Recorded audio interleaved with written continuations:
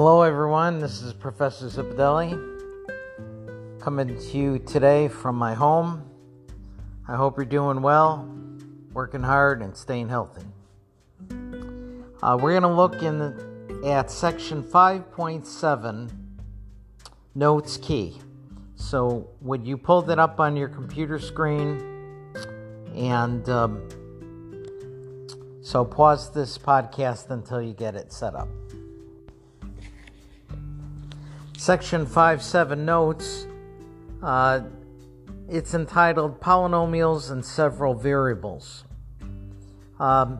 We have some a little more advanced evaluating examples in the first two problems. So problem number 1, the example is 4 plus 3x plus xy squared plus 8x cubed y cubed. We want to evaluate that when x equals negative 2 and y equals 5.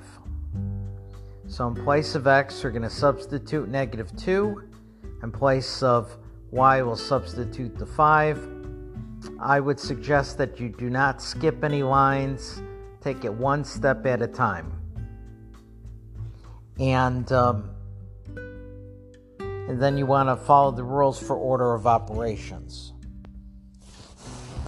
So remember the rules for order of operations. You're going to do your powers first, your exponents, and then you're going to do multiplications next, and then finally add and subtract left to right. So looking at the first line that I filled in, I do the 5 squared is 25, negative 2 cubed is negative 8, and 5 cubed is 125.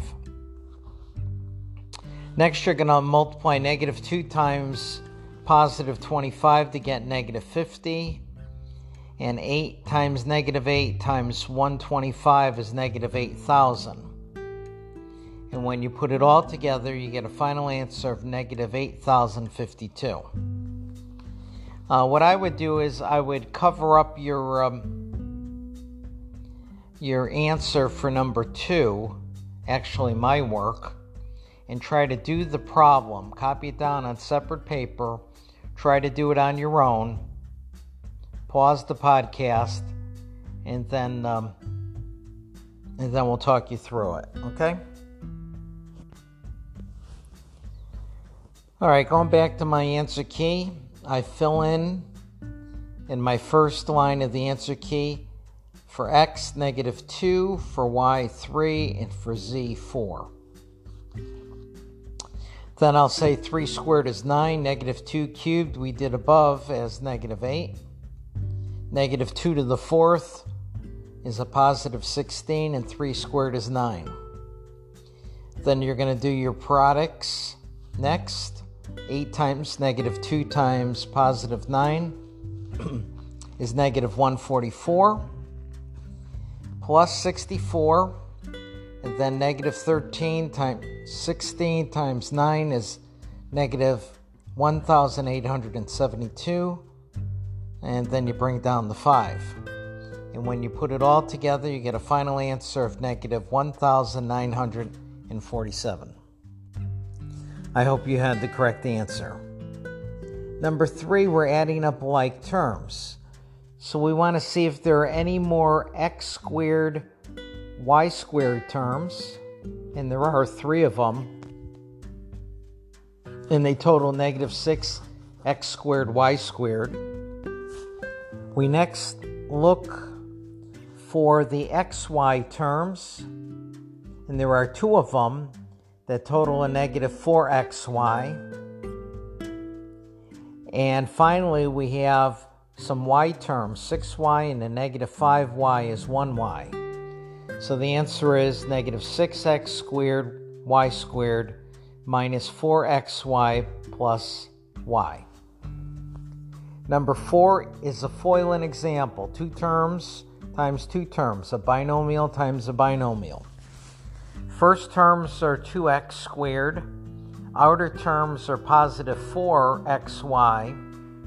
Inner terms are negative xy. you notice I didn't say negative yx. I want to keep it in the same order. I have an xy term and another xy term. And finally, last terms are negative 2y squared. When you add up your like terms, you get a final answer of 2x squared plus 3xy minus 2y squared. Example number 5. I have the quantity of 2a minus 3b quantity squared. Now I did not fill in all the steps there on the answer key, so I think you should fill them in. So it's a quantity squared. That means we have two factors of the quantity. So we should write down the quantity of 2a minus 3b times the quantity of 2a minus 3b.